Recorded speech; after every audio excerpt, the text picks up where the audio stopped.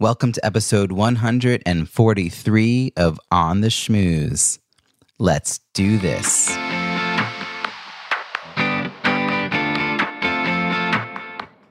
Welcome to On the Schmooze, the podcast that highlights talented people from different fields, explores how they built strong networks, and overcame challenges on their way to becoming successful leaders. Now here's your host, Robbie Samuels. I've been self-employed since 2015 and became a work-at-home dad when my first son was born at the end of that year. There are so many benefits to being home with my kids. When I step back to think about it, I know it's a real gift to have this much time with them. One thing I haven't had a lot of time for, though, is reading books. And I love to read. I've tried a lot of different strategies over the years to squeeze reading into my schedule, but time and again, I don't keep up with it. Then, a couple of months ago, I agreed to co-lead a masterclass about the importance of timing. This session was based on Daniel Pink's bestseller, When, so I knew I needed to read it beforehand. I checked my library and put in a request for the book in every format, not knowing which would become available first. I did pick up the hardcover and diligently tried to fit reading in, but I didn't get very far into the book. Then the audiobook became available. I had pretty much given up on listening to audiobooks years ago. I thought I didn't retain as much information compared to when I was actually reading a book. But since then, I've been listening to podcasts more frequently. It turns out I've retrained my brain to be better at listening to content than I used to be. I quickly got through When and excitedly sought out another book to listen to. I scanned my bookshelf and thought about which partially read book I wanted to finally finish. The 400-page tome Never Eat Alone by Keith Ferrazzi was the answer. Okay, with a book picked out, when was I going to do all this listening? Working from home means I don't have a commute. I've been trying to stay motivated to get to the gym. 30 minutes of listening at a 2 times speed while on the elliptical is like an hour of quote-unquote reading, and I'm not multitasking unless you count sweating, so I'm more likely to absorb the content. I'm nearly finished with Never Eat Alone and can't wait to share some highlights in next week's email. Your challenge for this week. Have you been trying to read more? Set a goal of reading 1 book per week. Test out a new medium to see if that helps you fit it into your schedule. Look for down moments when you can read a bit on your phone's Kindle app. Maybe you can listen to an audiobook while walking your dog, going for a stroll with your baby, or at the gym. Check out the free audiobook downloads at your library and start putting your faves on hold. Eventually, Becoming by Michelle Obama will become available and you'll be ready to actually read it. Try this and let me know how it goes. Now, on to this week's show. Today's guest has a mission for helping solopreneur experts do what they love and get paid what they're worth. He is a recognized authority on entrepreneurship and leadership development, having served as a CEO, COO, and CFO in the not-for-profit sector, as well as a project manager in the private sector. As the host of the business podcast, Smashing the Plateau, he's released over 400 episodes that offer a wealth of personal experiences and practical advice about achieving business breakthroughs. He is the co-founder of the Best Network, which guides expertise-driven solopreneur business owners to save time and make more money. Please join me in welcoming David Shriner-Cahn. Thanks so much, Robbie. Great to be here. David, thanks for joining me from your office in New York. It is a real pleasure. And as you know, this is a show about leadership and building strong networks. So tell me, how do you define leadership and when did you realize you had the skills to lead? So for me, leadership means communicating ideas that spur other people to take action. So it's particularly in today's world, it's all about inspiration, inspiring others. You can't really use authority and command and your own responsibility to get other people to take action. So it's almost and I think what you need to think about when it comes to leadership is think about a time when you have led volunteers. Because if you can get volunteers to do something, then you can. It's easier to get people that you're paying money to do things. I love that. That's such a good reminder. No one has ever pointed it out before, but it's true. And I have had to be a volunteer coordinator, and you're always trying to figure out like what's their reason for doing this, like what's their why for doing it, because then of course they're much more motivated if it feels like it's meeting that for them. And I think if we use that same logic on employees, like they'd be so much more motivated as well. I mean, everyone's driven by something. It's a question of finding that and inspiring people towards that common vision. So I love this reminder to do that, because we have probably had some experience with that. Right. And also, by the way, Robbie, if you look at all of the studies of what creates good employee engagement and what inspires employees to actually do good work, it's not their paycheck. Right. Right. All of the Gallup studies and all the other studies demonstrate that it's really about other kinds of engagement. It's really the why they're doing what they're doing, as opposed to the compensation. Right. That's awesome. So when did you start to think maybe just maybe you had the skills to do this? I don't know when I actually realized that I had the skills to do it. I was thinking in advance of our conversation today about some sort of random times when I was in leadership roles, and sort of how that came about and what the result was. And some of the more powerful ones actually were in volunteer roles. So as an example, I was thinking about, and I haven't actually talked to anybody about this one in a long time. When I was in my 20s, I was on the condo board of the first property we owned. And so I was one of the younger people who was involved. And I was probably the driving force in a lot of what happened on the condo board. That's a minor example. Another one that took place for me, also as a volunteer, was about a little over 10 years ago. I was the co-chair of a major conference that had about 800 attendees. And the interesting thing about this conference is that it was primarily volunteer run. There were 2 paid staff for the organization, one of whom wasn't responsible for the conference. So we had essentially one paid conference coordinator, and then 800 people who planned everything from the program content, speakers, catering, the site, the social events, etc. And it was a very bottom-up model. So the whole idea of the way this was run was the people who were at the team level were supposed to be making the substantive decisions. And as you moved up in the hierarchy, the people at the top were just managing other people and leading other people. Mm-hmm. So, so that actually, and again, this is all volunteers. So, and it was about a 10-month effort to try to get this conference off, till the conference actually happened. So that was a big one.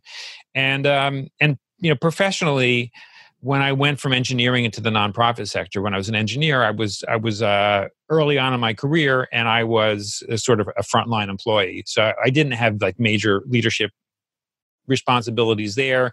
When I went into the not-for-profit sector, I was always in leadership roles, and there I was leading both paid employees and volunteers, which is really complicated. And I realized after doing that for a while and seeing the kind of results that I was actually pretty good at it. Mm. So this is so interesting, because you have had such a varied work history, and as an engineer, there's a stereotype. I wonder how much you fit the stereotype of being less people focused. I feels like nonprofit requires a lot of people interaction, and engineering, usually people are drawn to that because that's not their forte. So are you an engineer who also likes people? That's probably why I got out of engineering. I see. Yeah. So, the truth about my own background is I did better in math and science than in humanities in high school.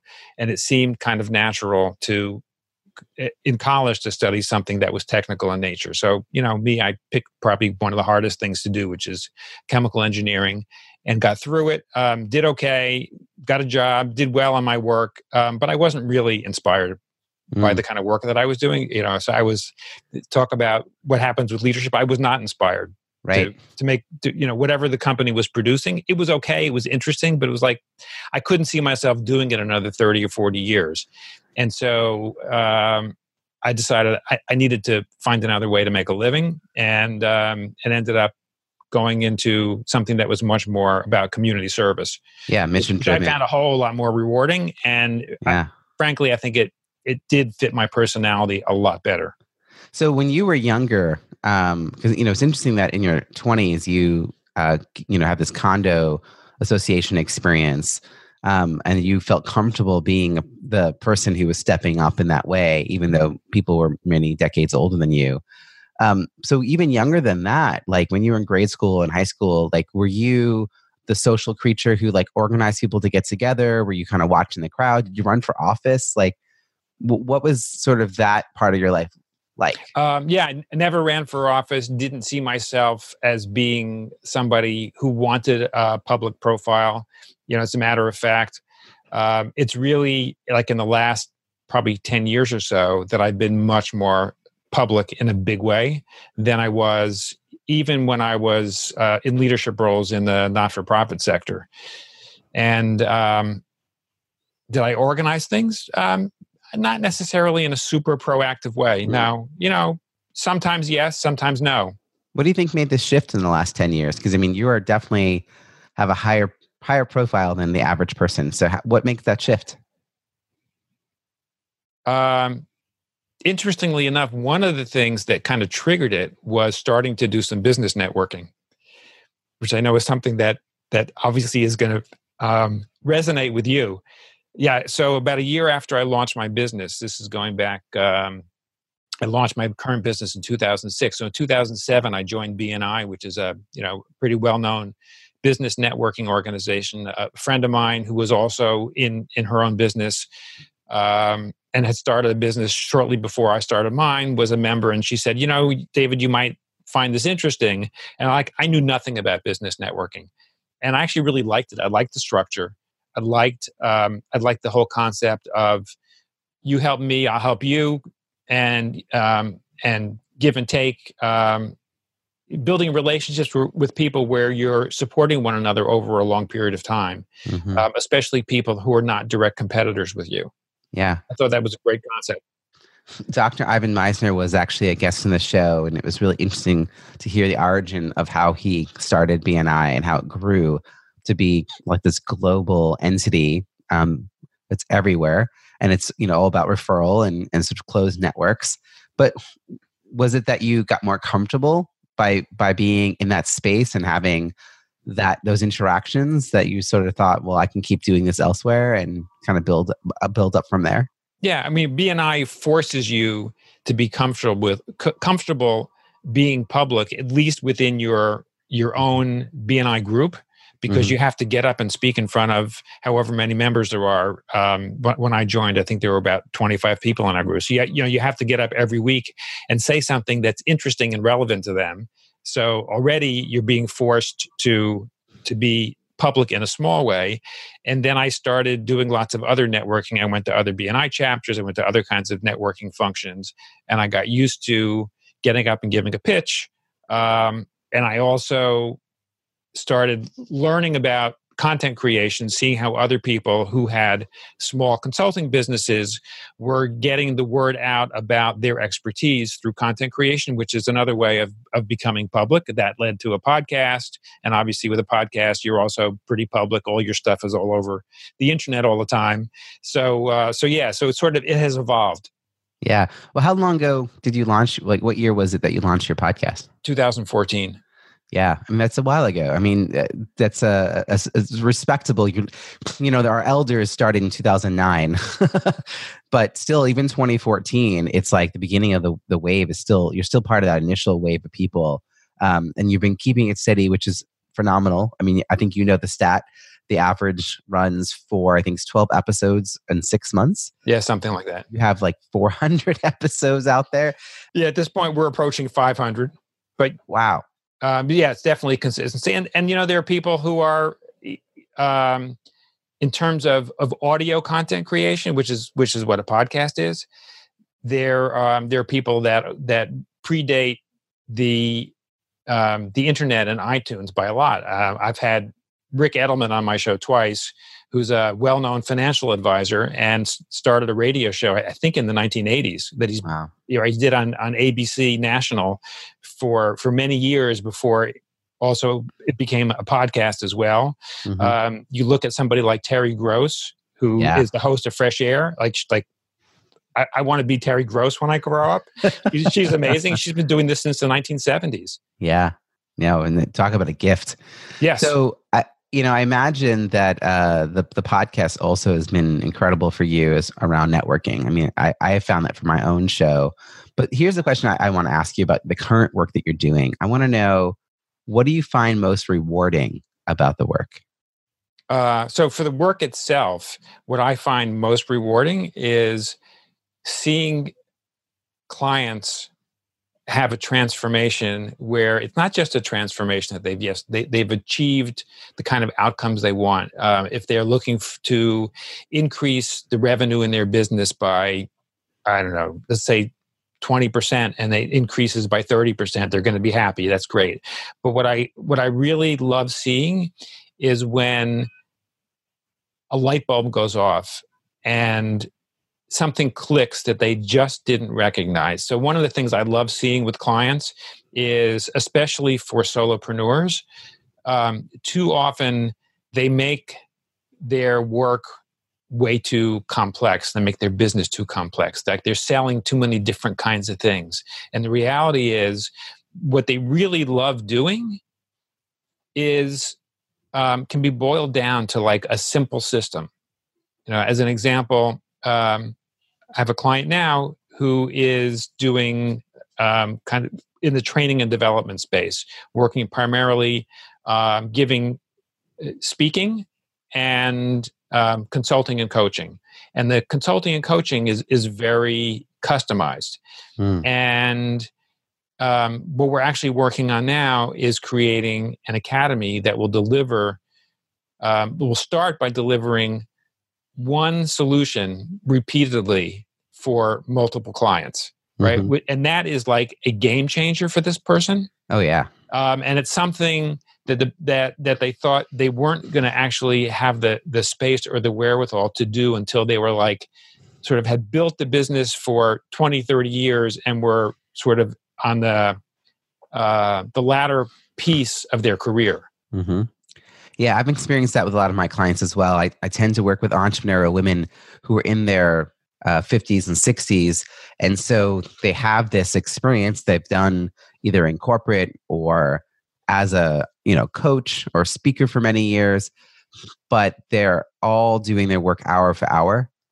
And then when they come to me, they say they want to host a podcast or maybe they want to write a book, but what they really want is more. And the more is what you just described, is this idea that you can put out a product. It could be a mastermind. It could be a course. It could be a podcast, not necessarily revenue producing, but a way to get the word out there. But to have the idea of like more impact for each hour that you're working, and also more revenue for each hour. I mean, I think for people who've not thought that they could make that shift, finding someone like you to guide them, and part of it's like finding the time and making the commitment and prioritizing. I mean, there's so many roadblocks that people have. I feels like that's probably more, you're in that coach role around mindset even more than some of the tactical stuff, because they can get to the tactical stuff only after they've accomplished the mindset. Is that what you're finding with your clients? Yeah. There's another client that comes to mind that runs a small business that has a couple dozen employees. And one of the things that the business owner didn't realize is that what he wants to be able to do is, first of all, he's really good at selling and less interested in the operations of the business. And we realized we needed to sort of focus on what he's really good at and have the other people work on operations and ongoing customer service, et cetera. That was a big game changer, just making sure that reality was recognized and the focus happened. And the second piece was, as a small business owner, and this really was based on his own personal story, he wanted to create, because a lot of his workers are lower level on the socioeconomic scale. He wanted to create a place where those kinds of people had stability were recognized for their gifts Mm-hmm. and were treated with respect. Mm. Yeah. And that's a really important value. And so that has become one of the values that has been promoted and communicated throughout the business to the employees and to the customers. And it's also, that's been a game changer. And so watching his reaction when we've sort of worked through that and said, this is a really important value to you. Let's make sure this business actually supports this value in everything that everybody in the business does. Well, what's so cool about it, going back to our earlier point about leadership, is that one of the ways you fulfill that value is giving people more say in how they do their job and more ability to give input into the outcome. And that ownership, right, that leadership potential gets seen and recognized, which makes them more invested in their job. It gives them more pride about their job, which keeps their retention high. And it allows him to focus on the part of the work that he wants to be focusing on. It's like a great leadership opportunity for him to give his employees the opportunities to step up in that way. Right, exactly. And to your other point, Robbie, it's really hard to recognize these nuggets for yourself of like where your greatest value is, because the things that we're really good at, we tend to take for granted, and we assume that everybody can do these things. It's like, I'm pretty good. I have a good sense of direction. If I go someplace once, chances are 5 years later, I can find my way if in the same on the same path again. But I have a terrible memory for movies. I watch a movie, and then a week later, I've forgotten everything that was in it. So, I mean, these are simple examples, but I assume that anybody can find their way around, and I've learned that's not true. Well, I have a really hard time yeah, following the same directions twice. I actually think it's funny that the thing you just said about the movie. My wife is incredible at remembering all these things, and I have such a bad memory for movies that if I see it coming attractions, I then sometimes I'm convinced that I've seen the whole movie because I remember about as much from the entire movie as I do from the coming attractions. And she's like, I don't think you saw this. And I'm like, I'm pretty sure I did. Is this what it's about? And she's like, why don't you turn it on and see if you actually saw it?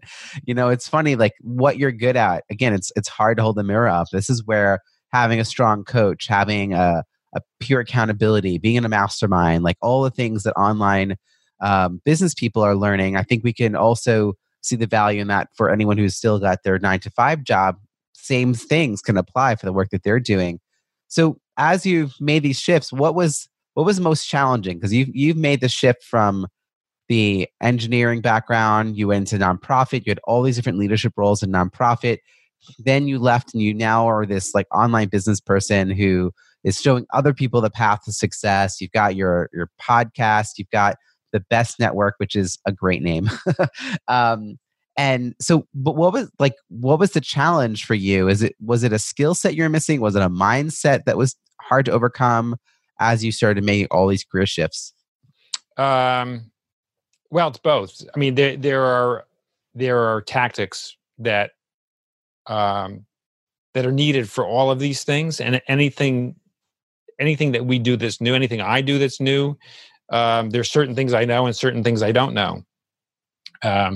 So one of the things and then there are the mindset issues. So one of the things that it took me a long time to recognize the value of is feedback that I get repeatedly from clients and from colleagues, which is that I'm a good listener, which as a podcast host, I guess that sort of makes sense. But it took me a number of years to sort of realize that actually had value.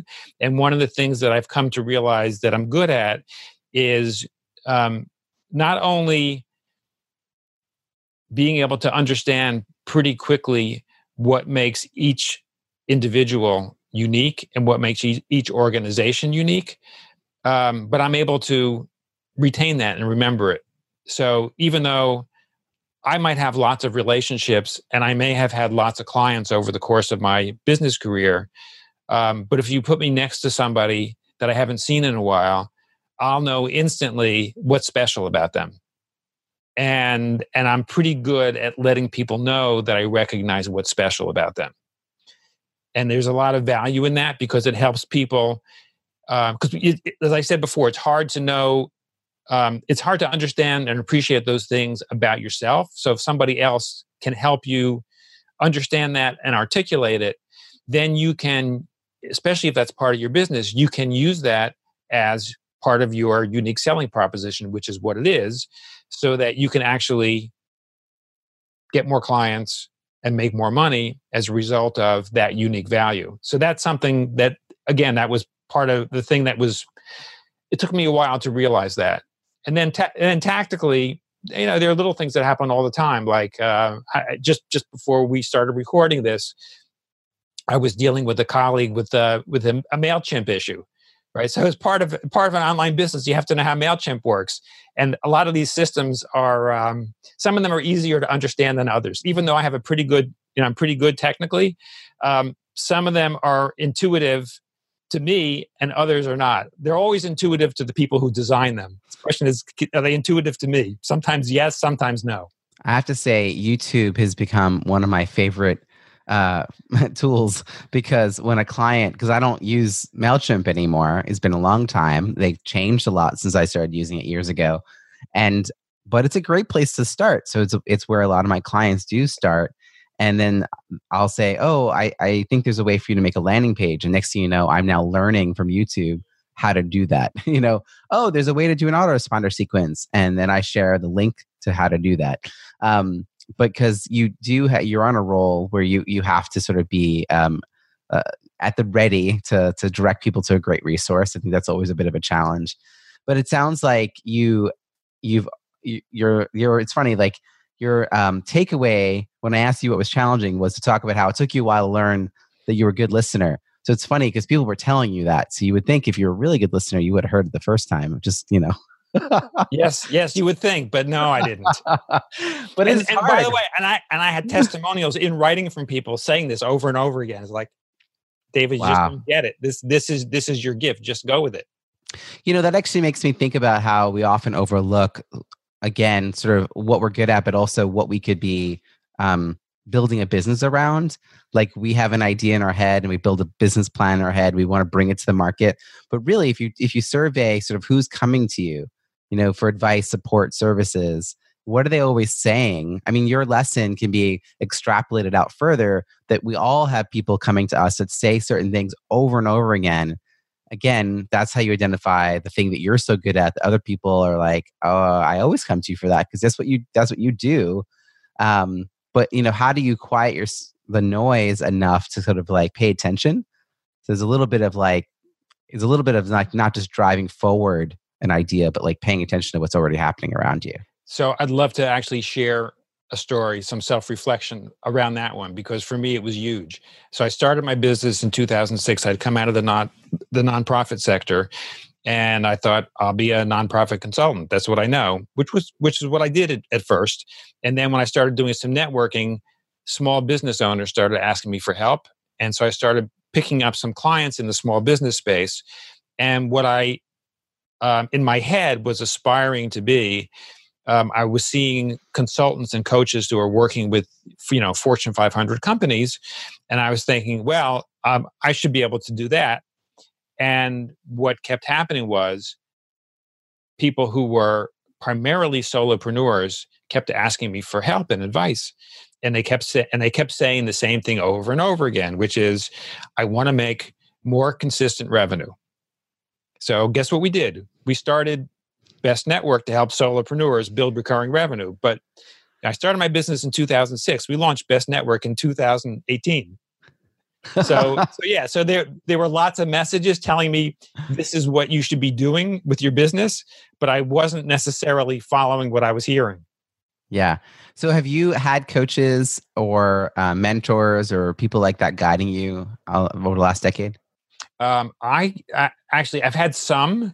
I find that many of them have a one-size-fits-all formula, which I find doesn't work too well. It's like, I've created the 7-step system that you can fill in the blank, and everybody who's in this type of business should use this system. Yeah. Yeah. I don't find a lot of value in that myself either, other than as a book. Because Right. if you're drawn to it, it'll be very helpful. You can DIY. But I think part of the benefit of having a coach is that they are interacting with you and your story and your needs, your desires. I mean, a lot of times what I discover with my clients is that the thing they came to me for initially, sometimes after the 90 days initial consult, isn't what they want to be focusing on. They actually have a much bigger dream or a different order that they want to attack things. But they couldn't see that for themselves. So if they hadn't come to me, they would have just found a person who helped them do that one particular, whatever was presenting in the moment. It could be like hosting a podcast. Just that's actually one a lot of my clients are really interested in. It's a new thing. It's the thing to be doing. It's an enormous amount of time, and it's not a direct revenue source. So, it could be great. It could be a great way to get traction in your business, or it could be you avoiding the thing you need to be doing in your business, right? Oh, Like yes. it's like a really good hobby to like distract yourself from the work you need to be doing in your business. So, but not everyone wants to have that reflection point. And if you hire someone to just help you put together a podcast, they won't ask you those questions. That's right. Right? That's the difference between a person who serves that immediate need and those who like really kind of dig in a little bit. I mean, I'm always talking about the benefits of having coaches. I'm currently working with Dory Clark, who's getting me to do and push further and dig deeper, and all the things I didn't think was on my agenda are now like back on my agenda. And it's like it's really, really helpful to have someone who's a little further ahead, or in this case, a lot further ahead, kind of give you some goals to reach for. So, we've been talking a little bit about networking, and you were talking about the value of BNI, but you've had this very varied work history. You've been in this space now for a dozen years. It's morphed and changed a lot. As you think about nurturing and sustaining your network, as you're thinking about not just your closest connections, but the second and third tier out, how do you go about nurturing them? What's, I don't know, your philosophies, your practice, your habits around that? Yeah. So I am probably way less systematic about that than I could be. Even though I said to you, I'm somebody who likes systems and looks for ways to create processes and looks for repeatability and automation. In reality, particularly when it comes to one-on-one connections, they all take time, and I would say that with some people, I am really consistent about an ongoing relationship. So I will usually have one or more people that are sort of strategy and accountability buddies, where we will speak regularly. Often it's every week. Sometimes it's not always. And who those people are tends to morph over time, depending upon who they are and who I am and where we are in our lives. So that's one way that I'm somewhat consistent about it. When it comes to like the second and the third tier people, they're a little more random. I may interact with them around a particular event. So as an example, I've been an icon at Steve Olsher's New Media Summit twice. And he has his particular audience that he attracts, both the people who are the veteran podcasters, who are the icons, and the people who want to boost their influence in their business and in the world, who are the attendees.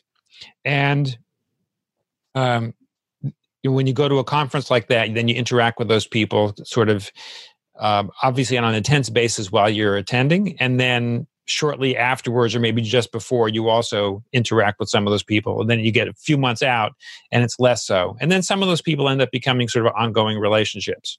Mm-hmm. So that's a good example of people who are probably second tier or third tier.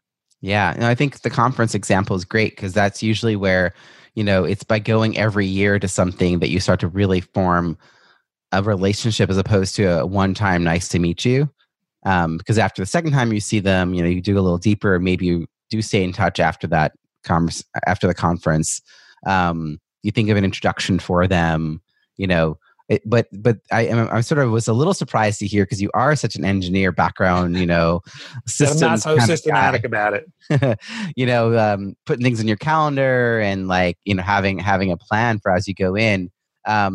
Is all those things a little helpful. I think people have to find ways to fit this into their life.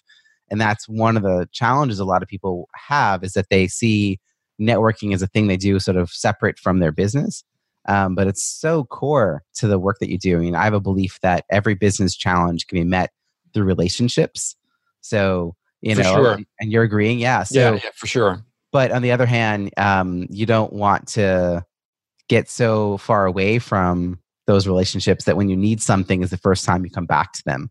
So that's the balance, is always figuring out how to continue to, have those people in your life, even though you don't maybe have direct work with them. I think there's so many different processes for that. Are you a person who hosts gatherings, or, are you organize either online or offline, connections for people? Yes. So yeah, remind me, I want to come back to actually talk about a few tips that might be useful to your listeners. Yeah, great. About some things that I do as a matter of habit that might be useful for people, that I guess would fall into the systematic realm. But yes, I do organize events, both locally and online. So one of the things that has developed out of my podcasting relationship is actually it's a new business that I launched with Jamie J, who's another podcaster, called 3-Day MBA. We had to create a virtual summit that took place in the middle of 2018. And now we're doing weekly Facebook Live events every Wednesday morning, 9:00 Eastern. So it's Jamie, me, and a guest. And so that's a virtual event. Yeah. And then here in New York, over the years, I have hosted lots of in-person events, and they have sort of ebbed and flowed. The first time that I was regularly hosting my own events, they were smaller gatherings of, maybe a handful to maybe a couple dozen people to get together and work and hear a guest speaker around a topic. And I sometimes did those kinds of things monthly. So kind of like meetups. I've held larger ones that have been more like kind of presentation and workshop format, that have, maybe, I don't know, 50, 75 people. And yeah.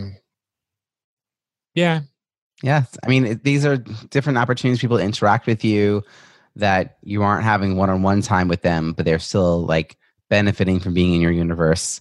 I think I love this idea of the Facebook Lives that you're doing with a community of people that had a shared experience, because obviously that's deepening a connection over time. And those are the kind of people that are going to refer clients to you because they know what you're about. I recently had the experience similar to this. I'm in Dory Clark's course. I took her course a few years ago called Recognize Expert, and she has a Facebook community attached to it, which has been just a wonderful space for me. The people I've met there have been wonderful. And I hear from people all the time that they didn't make their way all the way through the course, and they all feel bad about it. But this is very typical. Most of us have a zillion courses we've bought and haven't gone through, but people feel like they should do it. It's so valuable. So I put together a reboot of the course and found all the emails that Dory had sent and started sending them out. Had people sign up for it, and about 40 people get a weekly email from me. And then I hosted 6 live Zoom accountability calls.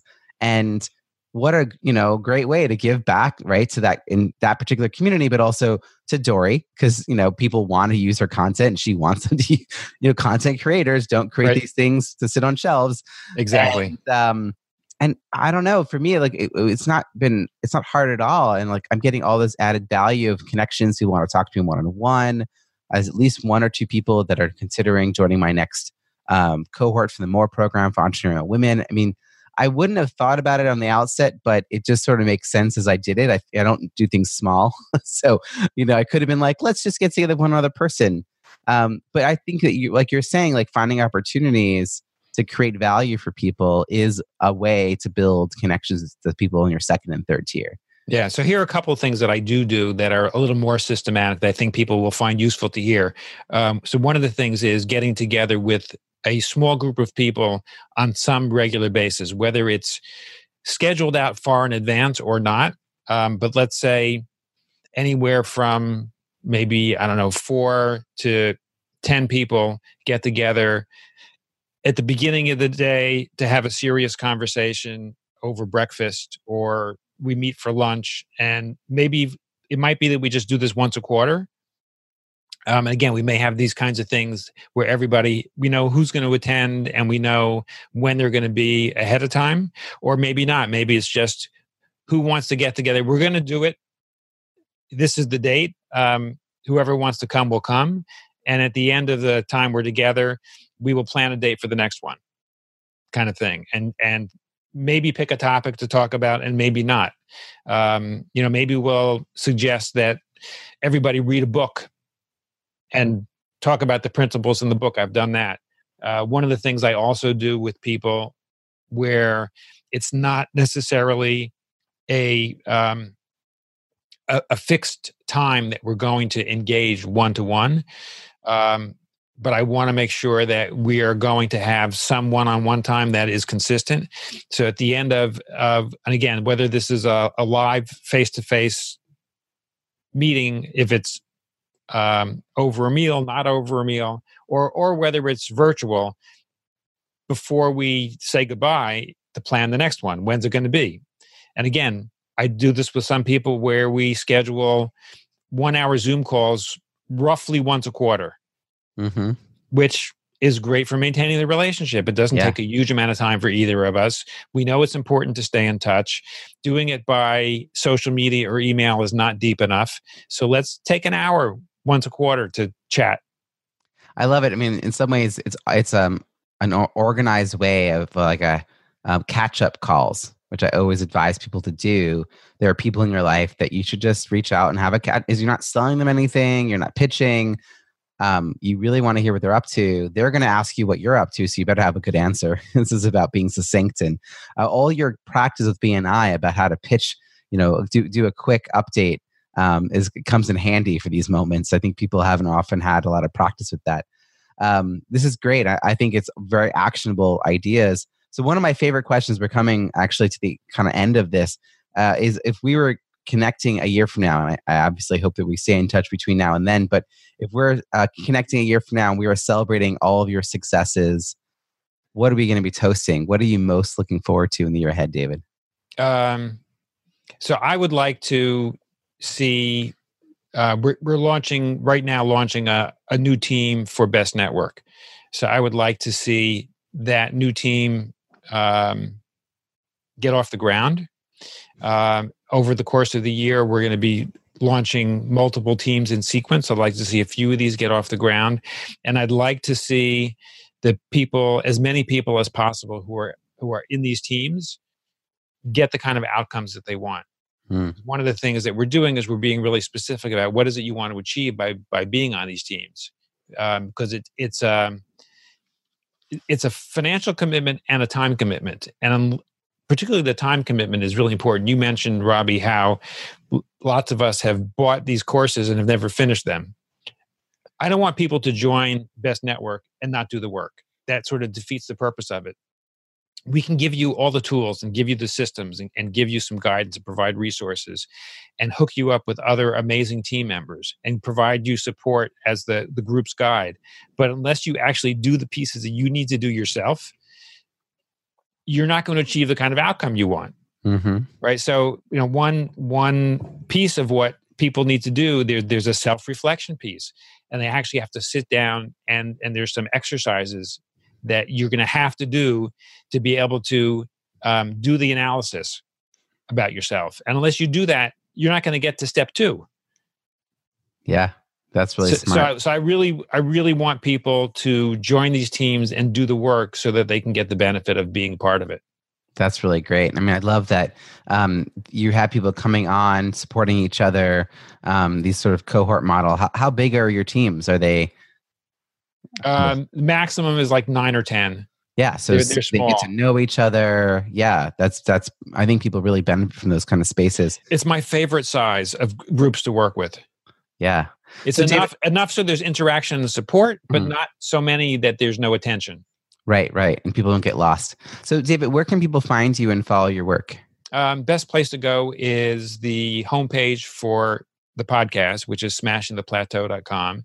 Mhm. There are links to get in touch with me, schedule an initial conversation with me. I'd be happy to talk to any listeners about what makes them special. Mm-hmm. And connect with me on LinkedIn, Facebook, Twitter. If you search my name, David Shriner-Cahn, I'm the only one in the world. So I'm pretty easy to find. Well, we will have all those links in the show notes at ontheschmooze.com. David, thank you so much for joining us. Thanks a lot, Robbie. Appreciate it. I hope you enjoyed that interview with David. Such a pleasure to speak with him and learn about his leadership journey. What is your key takeaway from our conversation? Something you'll put into action this week that you'll benefit from for years to come. Share what resonated with you in the show notes at ontheschmooze.com. Look for episode 143. That's also where you'll find all the links and resources from today's episode. At the start of this episode, I was talking about how I'm finally building in time to listen to audiobooks. Well, now I'm looking for recommendations. Reach out to let me know what business books I shouldn't miss. My email is robbie@robbiesamuels.com, and I'm easy to find on Twitter and LinkedIn at Robbie Samuels. Did you miss the free masterclass on timing that I mentioned at the beginning of the show? You can check out all of my free masterclasses at robbiesamuels.com/masterclass. Some of the most popular ones are Should I Host a Podcast? There's ones on Should I Write a Book and Book Launch Strategies, Getting the Most Out of Conferences. The one that we did a series around the magic of quarterly goal setting. So you'll find all of those at robbiesamuels.com/masterclass. If you enjoyed this episode with David, please share it with your friends and don't forget to subscribe so you don't miss next week's show. Remember, subscribing is always free. Are you a fan? That's awesome. I'd love to read your review on Apple Podcasts. It's easy to find our page at itunes.ontheschmooze.com. Thank you in advance, and I look forward to connecting again next week when I'll be interviewing another talent professional about their untold stories of leadership and networking. We'll explore their career challenges, work-life balance, and how they built a strong professional network on their way to becoming successful leaders. Until then, have an awesome week.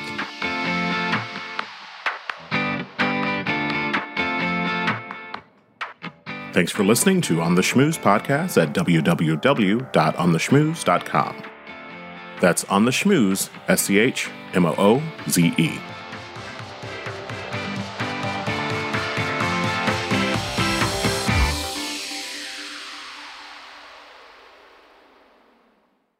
This podcast is heard along the Marketing Podcast Network. For more great marketing podcasts, visit marketingpodcasts.net.